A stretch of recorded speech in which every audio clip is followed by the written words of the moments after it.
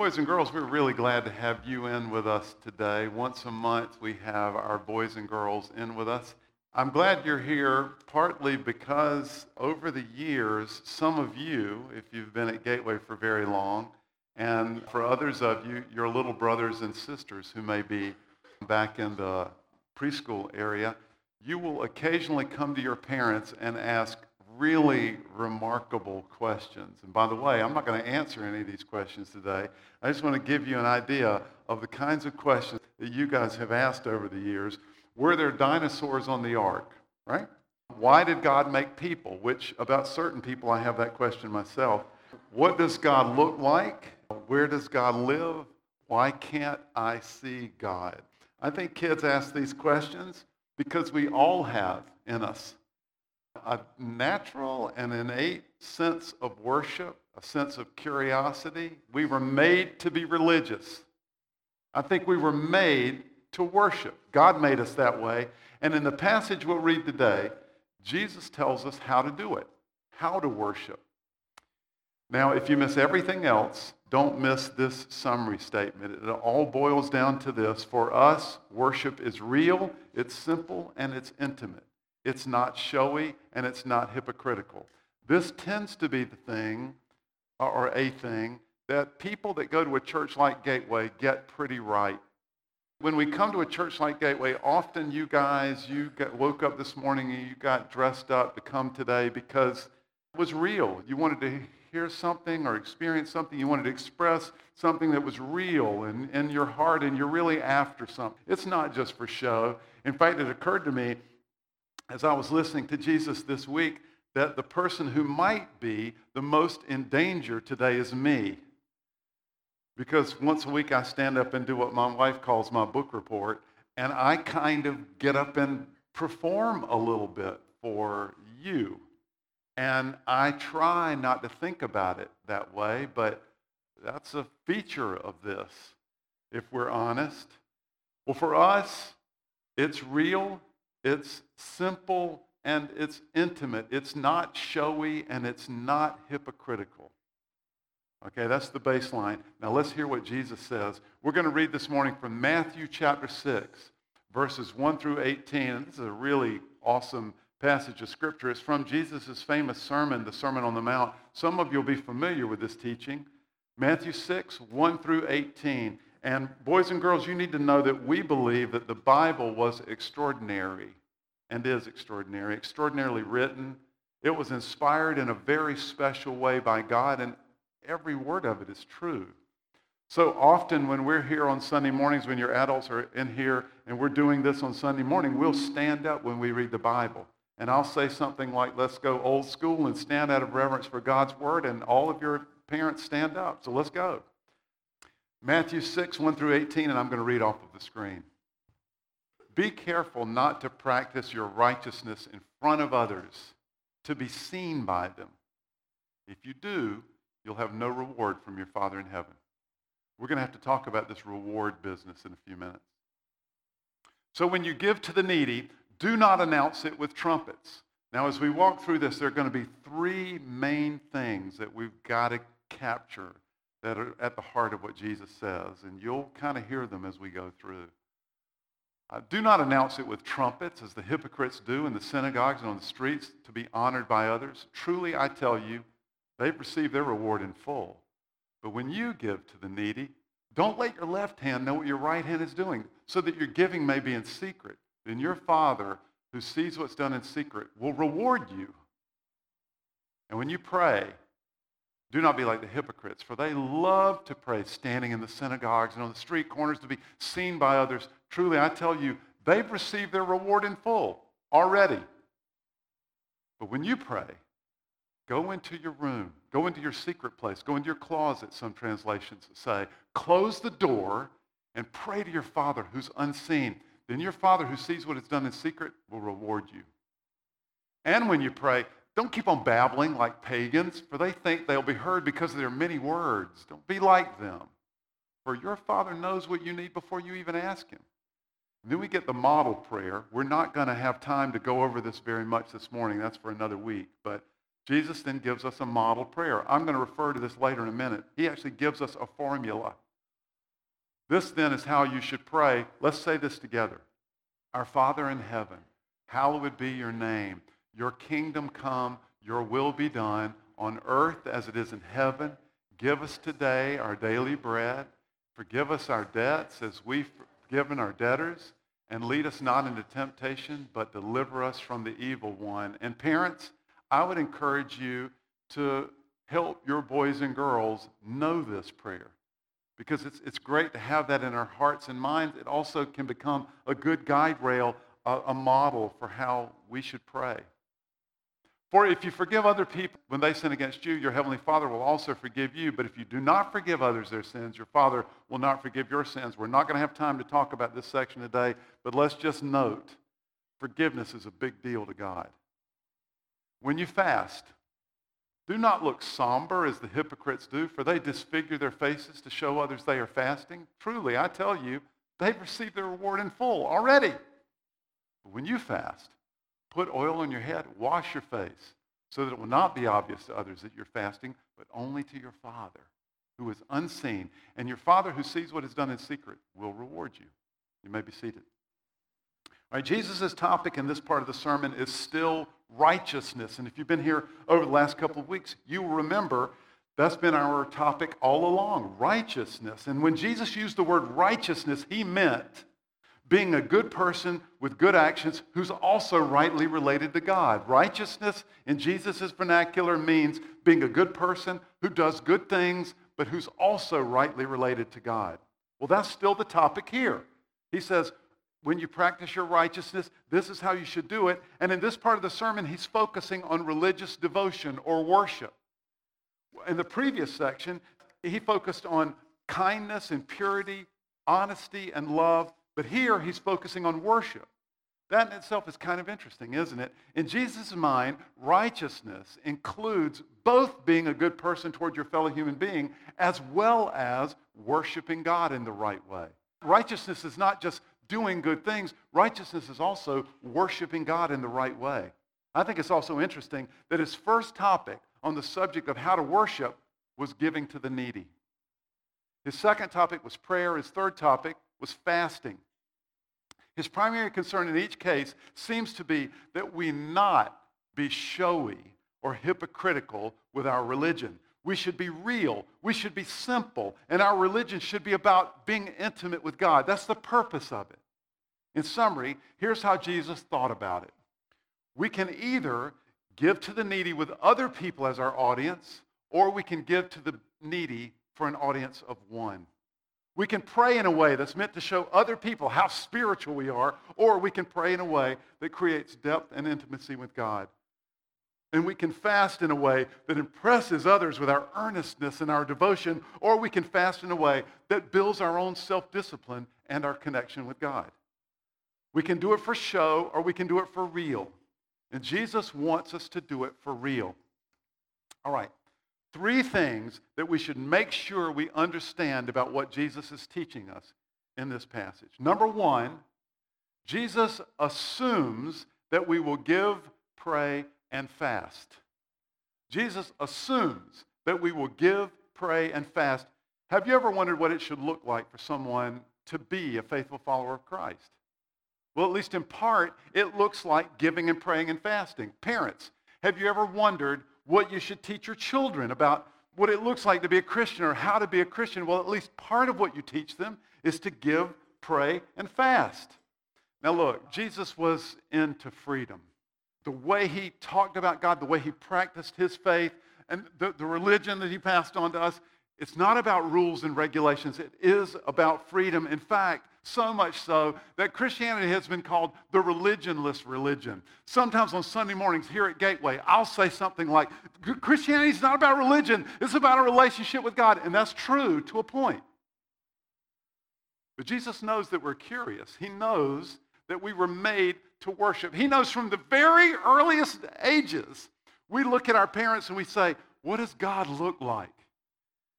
He knows we were made for religion. That's why he assumes these activities. When you give to the needy, he says, when you pray, and when you fast, in verses 2, 5, and 16, assuming those activities are part of what it means to be righteous. His concern was directed at how we perform these activities. Now, during Jesus' time, some of the religious leaders, when they gave to the needy, they were blowing trumpets to draw attention to themselves. Some scholars have suggested that this should be taken literally, as if certain wealthy Jews might have announced their offering with fanfare, supposedly as a way of informing poor people that they're doing this. So, dun-da-da-da, Dr. Allen is walking down the street and he's going to be giving alms to the poor. Dun-da-da-da, all of you poor people who would like to collect alms, come gather at the street corner. Dun-da-da-da. And then I would come behind. That may have been the reason for the trumpets. But others have suggested this wasn't a real practice, that Jesus was just intentionally exaggerating to make his point here. Either way, we understand what he means. Jesus' point is we are not to be showy about our religion. The point of our religion is not to get credit from others or to make ourselves look good. The point of our religion is to build a close relationship with God. That's why we do this. That's why we sing these songs. That's why we pray. That's why we have this meal. That's why we come in here. But for us, it's kind of different, isn't it? It's different from what it was like in Jesus' day. In our culture, we don't get much credit for being super religious.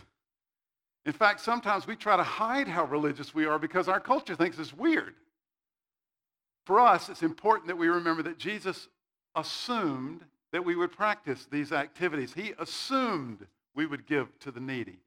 Wait a minute, Ed. Look, we're a young family, and we just bought a townhome, and we got a kid and another one on the way, and we can't give right now. Jesus assumed that we would be giving to the needy. There's no parentheses after that. Wait a minute, Ed. Do you know what my commute is like? I don't have time to pray. I mean, I always pray. You know, when things go off the rails, I always pray. God always has my attention, but I don't have time. Jesus assumed that we would be engaged in these activities, and there's no parentheses. Wait a minute, Ed. Fasting is kind of strange. I mean, I do that intermittent fasting thing because it's good for the diet, but fasting for religious reasons, that's just weird. I don't even know how to do it. Jesus assumed that we would be engaged in these activities. He knows us. He knows we were made to worship. He knows our spiritual curiosity. He knows what we need in order to express our righteousness and in order to help us grow in righteousness. And so, he assumes we will engage in these activities because they are an essential part of relating to God. So we're left with some questions. Are you feeling disconnected from God? Well, the first questions for ourselves might be, what's your giving quotient?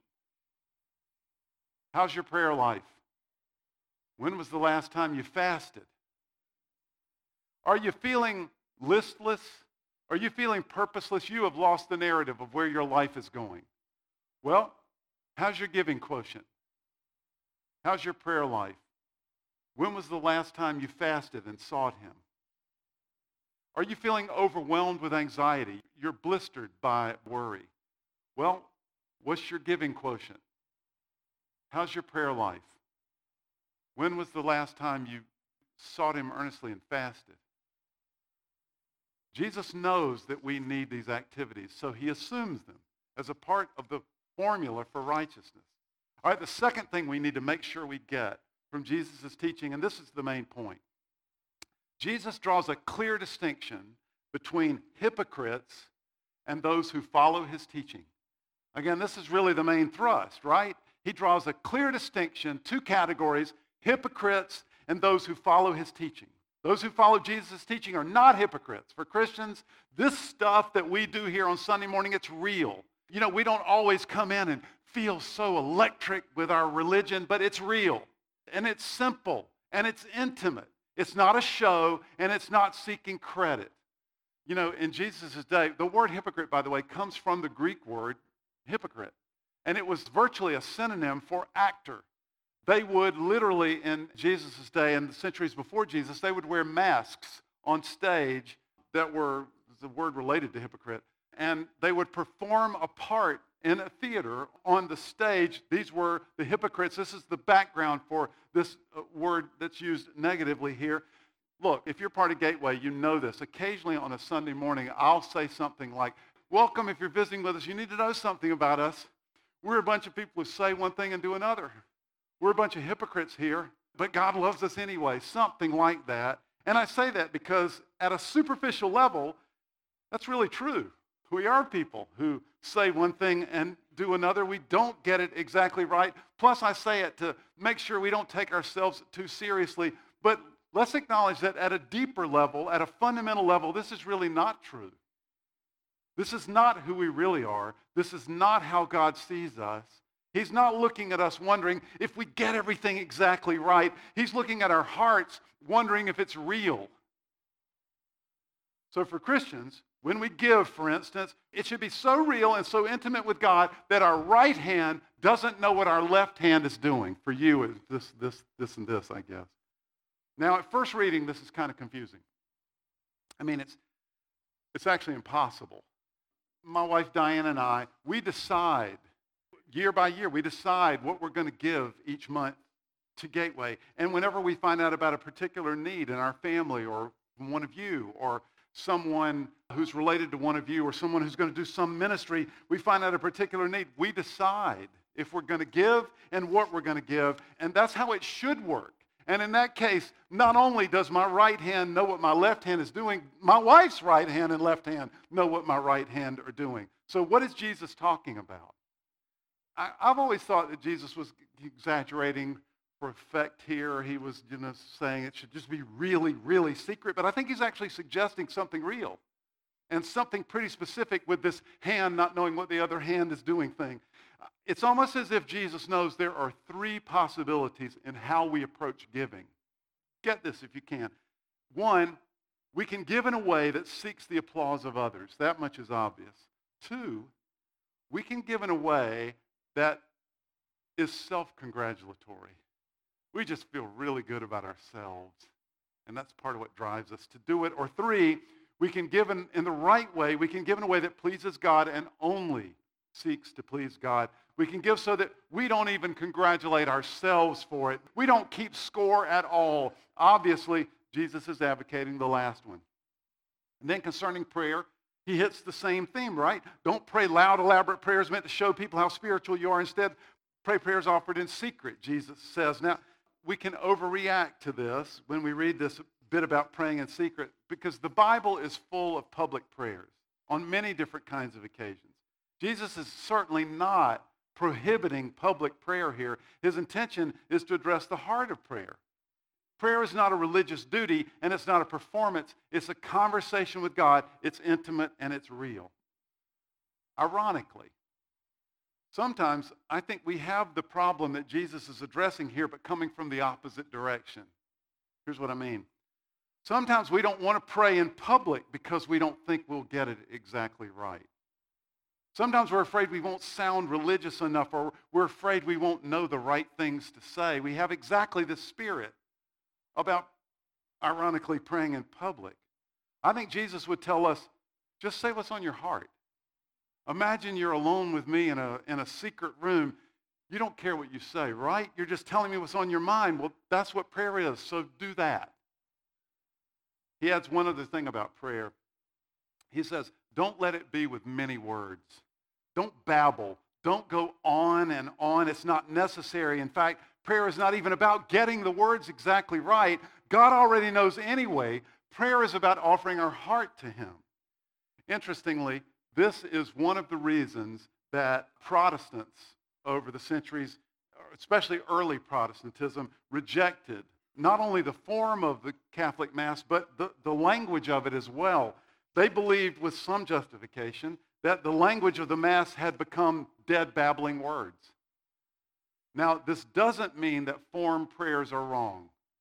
Some of us who were formerly Catholic have rejected our Catholicism outright, and we may have gone overboard in our rejection of it and of form prayers.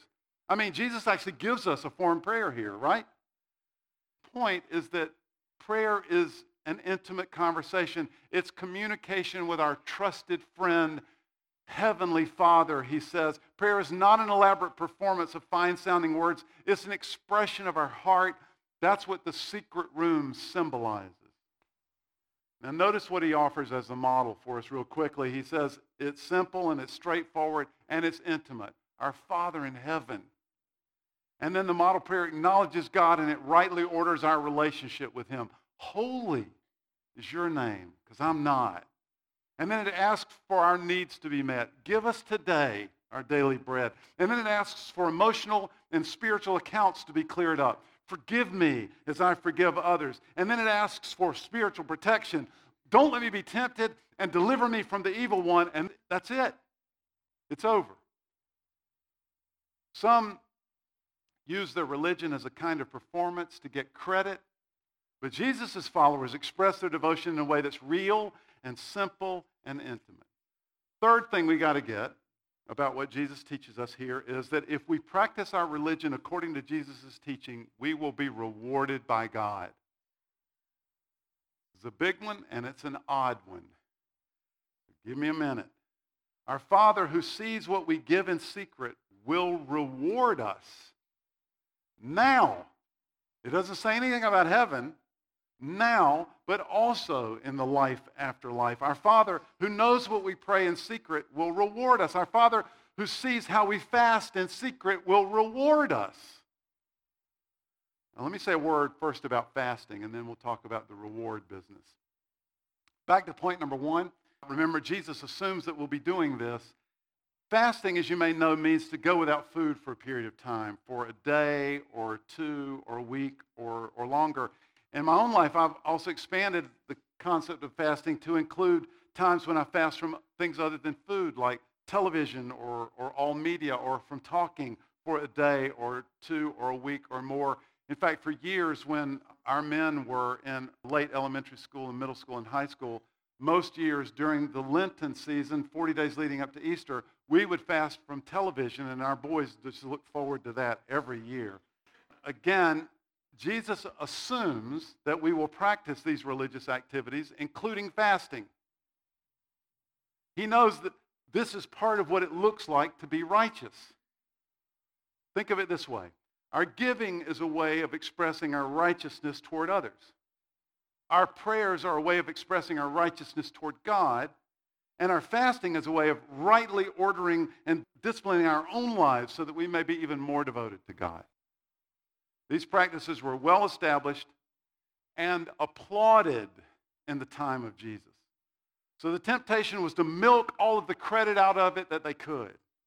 Let me blow my own horn, or let me make this loud enough so that everyone can hear, or let me dress up in a way that makes it abundantly clear that I'm doing something super spiritual, and, I want to get maximum credit, maximum social credit for this.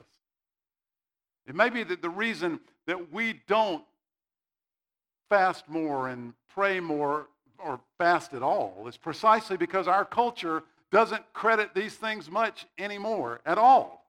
On the surface of things, it seems like we're a lot better at this than Jesus' original audience because we don't really think of doing our religion as a performance. But this might be because it wouldn't matter. You don't get any credit for that performance anymore. In fact, I know in my own life, when I really engage in being super spiritual, I kind of want people to know. I want Diane to know. I want you to know. So there is buried in my chest a little hypocrite who operates exactly the same way as Jesus' first audience, and there may be a little hypocrite in your chest as well. So when I fast, I'd like people to know about it because it's hard and I want credit for it. I want people to say, wow, that Ed, he's awesome. But when I get that kind of credit, listen, Jesus reminds me, then I've got all the reward I'll ever get. I've sucked all of the spiritual good out of it, and I've traded the real spiritual good for something much cheaper, a really cheaper kind of reward. Jesus reminds me that when I practice my giving and my praying and my fasting in the way he prescribes, then I will be rewarded by God. All right. Now this is an awkward idea, the idea of being rewarded by God. I want to tell you why, and I want to give you a response to that. I'm going to read, if I can this morning, let me threaten to be boring, but this is really good stuff. Pastor, author, scholar John Stott wrote about this in a little commentary on the Sermon on the Mount, and he just has this awesome thing to say about reward, and he quotes the author C.S. Lewis. After the 9 o'clock service, I had a couple of people come to me and say, "What?" So follow this if you can, and then ruminate on it later. This is what Stott says. Some people rebel against this teaching of Jesus. They neither want nor expect a reward of any kind from anybody, they say. More than that, they find in our Lord's promise of a reward an inherent inconsistency. How can he forbid the desire for praise from others and even from ourselves and then command us to seek it from God? Surely, they say, this merely exchanges one form of vanity for another. Should we not rather give purely for the sake of giving? To seek praise from any quarter, from man's self or God, seems to them to vitiate the act of giving. The first reason why such arguments are mistaken has to do with the nature of the rewards. When people say that the idea of rewards is distasteful to them, I always suspect that the picture in their mind is like prize giving at school, with silver trophies gleaming on the platform table and everyone clapping. The conjuring up of this kind of scene may be due to the old King James words that they shall reward thee openly. And Stott reminds us this adverb openly should be omitted, however. It's not in the original.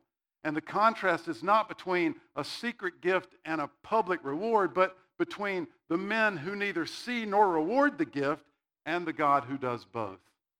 Here's the heart of it. C.S. Lewis wisely wrote in an essay entitled The Weight of Glory. Follow this if we can. The C.S. Lewis quote, "We must not be troubled by unbelievers when they say that this promise of reward makes the Christian life a mercenary affair. There are different kinds of reward," he says. There is the reward which has no natural connection with the things you do to earn it and is quite foreign to the desires that ought to accompany those things. He gives an example. Money is not the natural reward for love. That is why we call a man mercenary if he marries a woman for the sake of her money. That's an inappropriate reward, and it is mercenary. It goes on, but marriage is the proper reward for real love, and he is not mercenary for desiring it. So if I marry for the reward of love, mercenary. If I love with the reward being marriage, not mercenary. It, in fact, complements and completes the act of love. Similarly, we might say that a silver cup is not a very suitable award for a schoolboy who works hard, whereas a scholarship at the university would be. C.S. Lewis concludes his argument. The proper rewards are not simply tacked on to the activity for which they are given, but are the activity itself in consummation. If we practice our religion according to Jesus' teaching, we will be rewarded by God. That means when we give to the needy, we will do so joyfully knowing that we are meeting needs in Jesus' name, joyfully knowing that God is being bragged about because of our gifts. We will not give to receive applause from any person or even to be able to congratulate ourselves. We will give, and God will reward us in exactly the way that our heart is most satisfied, now and in life after life. That means when we pray, we will pray simply and genuinely in a way that honors God and that creates deeper connection between ourselves and God, which is itself a reward. We will not worry about what anyone might think of our prayers. Instead, we will be confident that God hears us, that he knows our need, and that he will answer us, a reward in and of itself according to our need and according to his plan. And when we fast, we will not try to appear spiritual. We're not interested in the appearance of spirituality that's so enamored in our culture today. We will fast joyfully, enjoying the increased discipline and focus that fasting affords us. And we will sing songs on Sunday morning in the same way. We will gather on Sunday morning with the same spirit, and we will participate in communion with exactly the same heart and exactly the same spirit. For us, worship is real, and it's simple, and it's intimate. It's not showy, and it's not hypocritical. And that is the kind of righteousness that God rewards. Let's pray. Father, we come to you this morning genuinely. We come simply, and we come seeking intimacy with you. I ask that you would forgive us any of the showiness if we're trying to produce for our friends or for our spouse or even for our children, if we're trying to perform, if we're trying to get it right. Lord, I pray that today will have been a reminder that it's just us and you in a secret room, genuinely, intimately, in conversation with one another. Hear us this morning. And Lord, hear us together as we pray. Our Father, who art in heaven, hallowed be thy name. Thy kingdom come, thy will be done on earth as it is in heaven. Give us this day our daily bread, and forgive us our trespasses as we forgive those who trespass against us. And lead us not into temptation, but deliver us from evil. For yours is the kingdom, the power, and the glory forever and ever. Amen. Let's sing this chorus together. My hope is built. My hope is built on nothing less Come on, choir. than Jesus' blood and righteousness. All right, hold on. Check that lyric out. My hope is built on nothing less than Jesus' blood and righteousness. Let's do it again. All right, choir. My hope is built on nothing less than Jesus' blood and righteousness.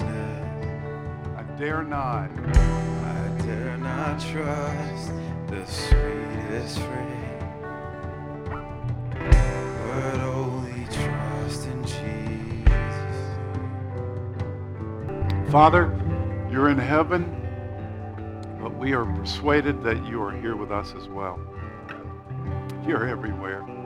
And we can't outrun you, and we can't suffer beyond you, and we can't worry beyond where you are. So this morning, we recommit ourselves to the real, intimate, simple practice of giving and praying and fasting. We offer ourselves to you, Lord. In the strong name of Christ our Lord, we pray, and all God's people said. Thanks for coming. You guys may go in peace. Have a great week.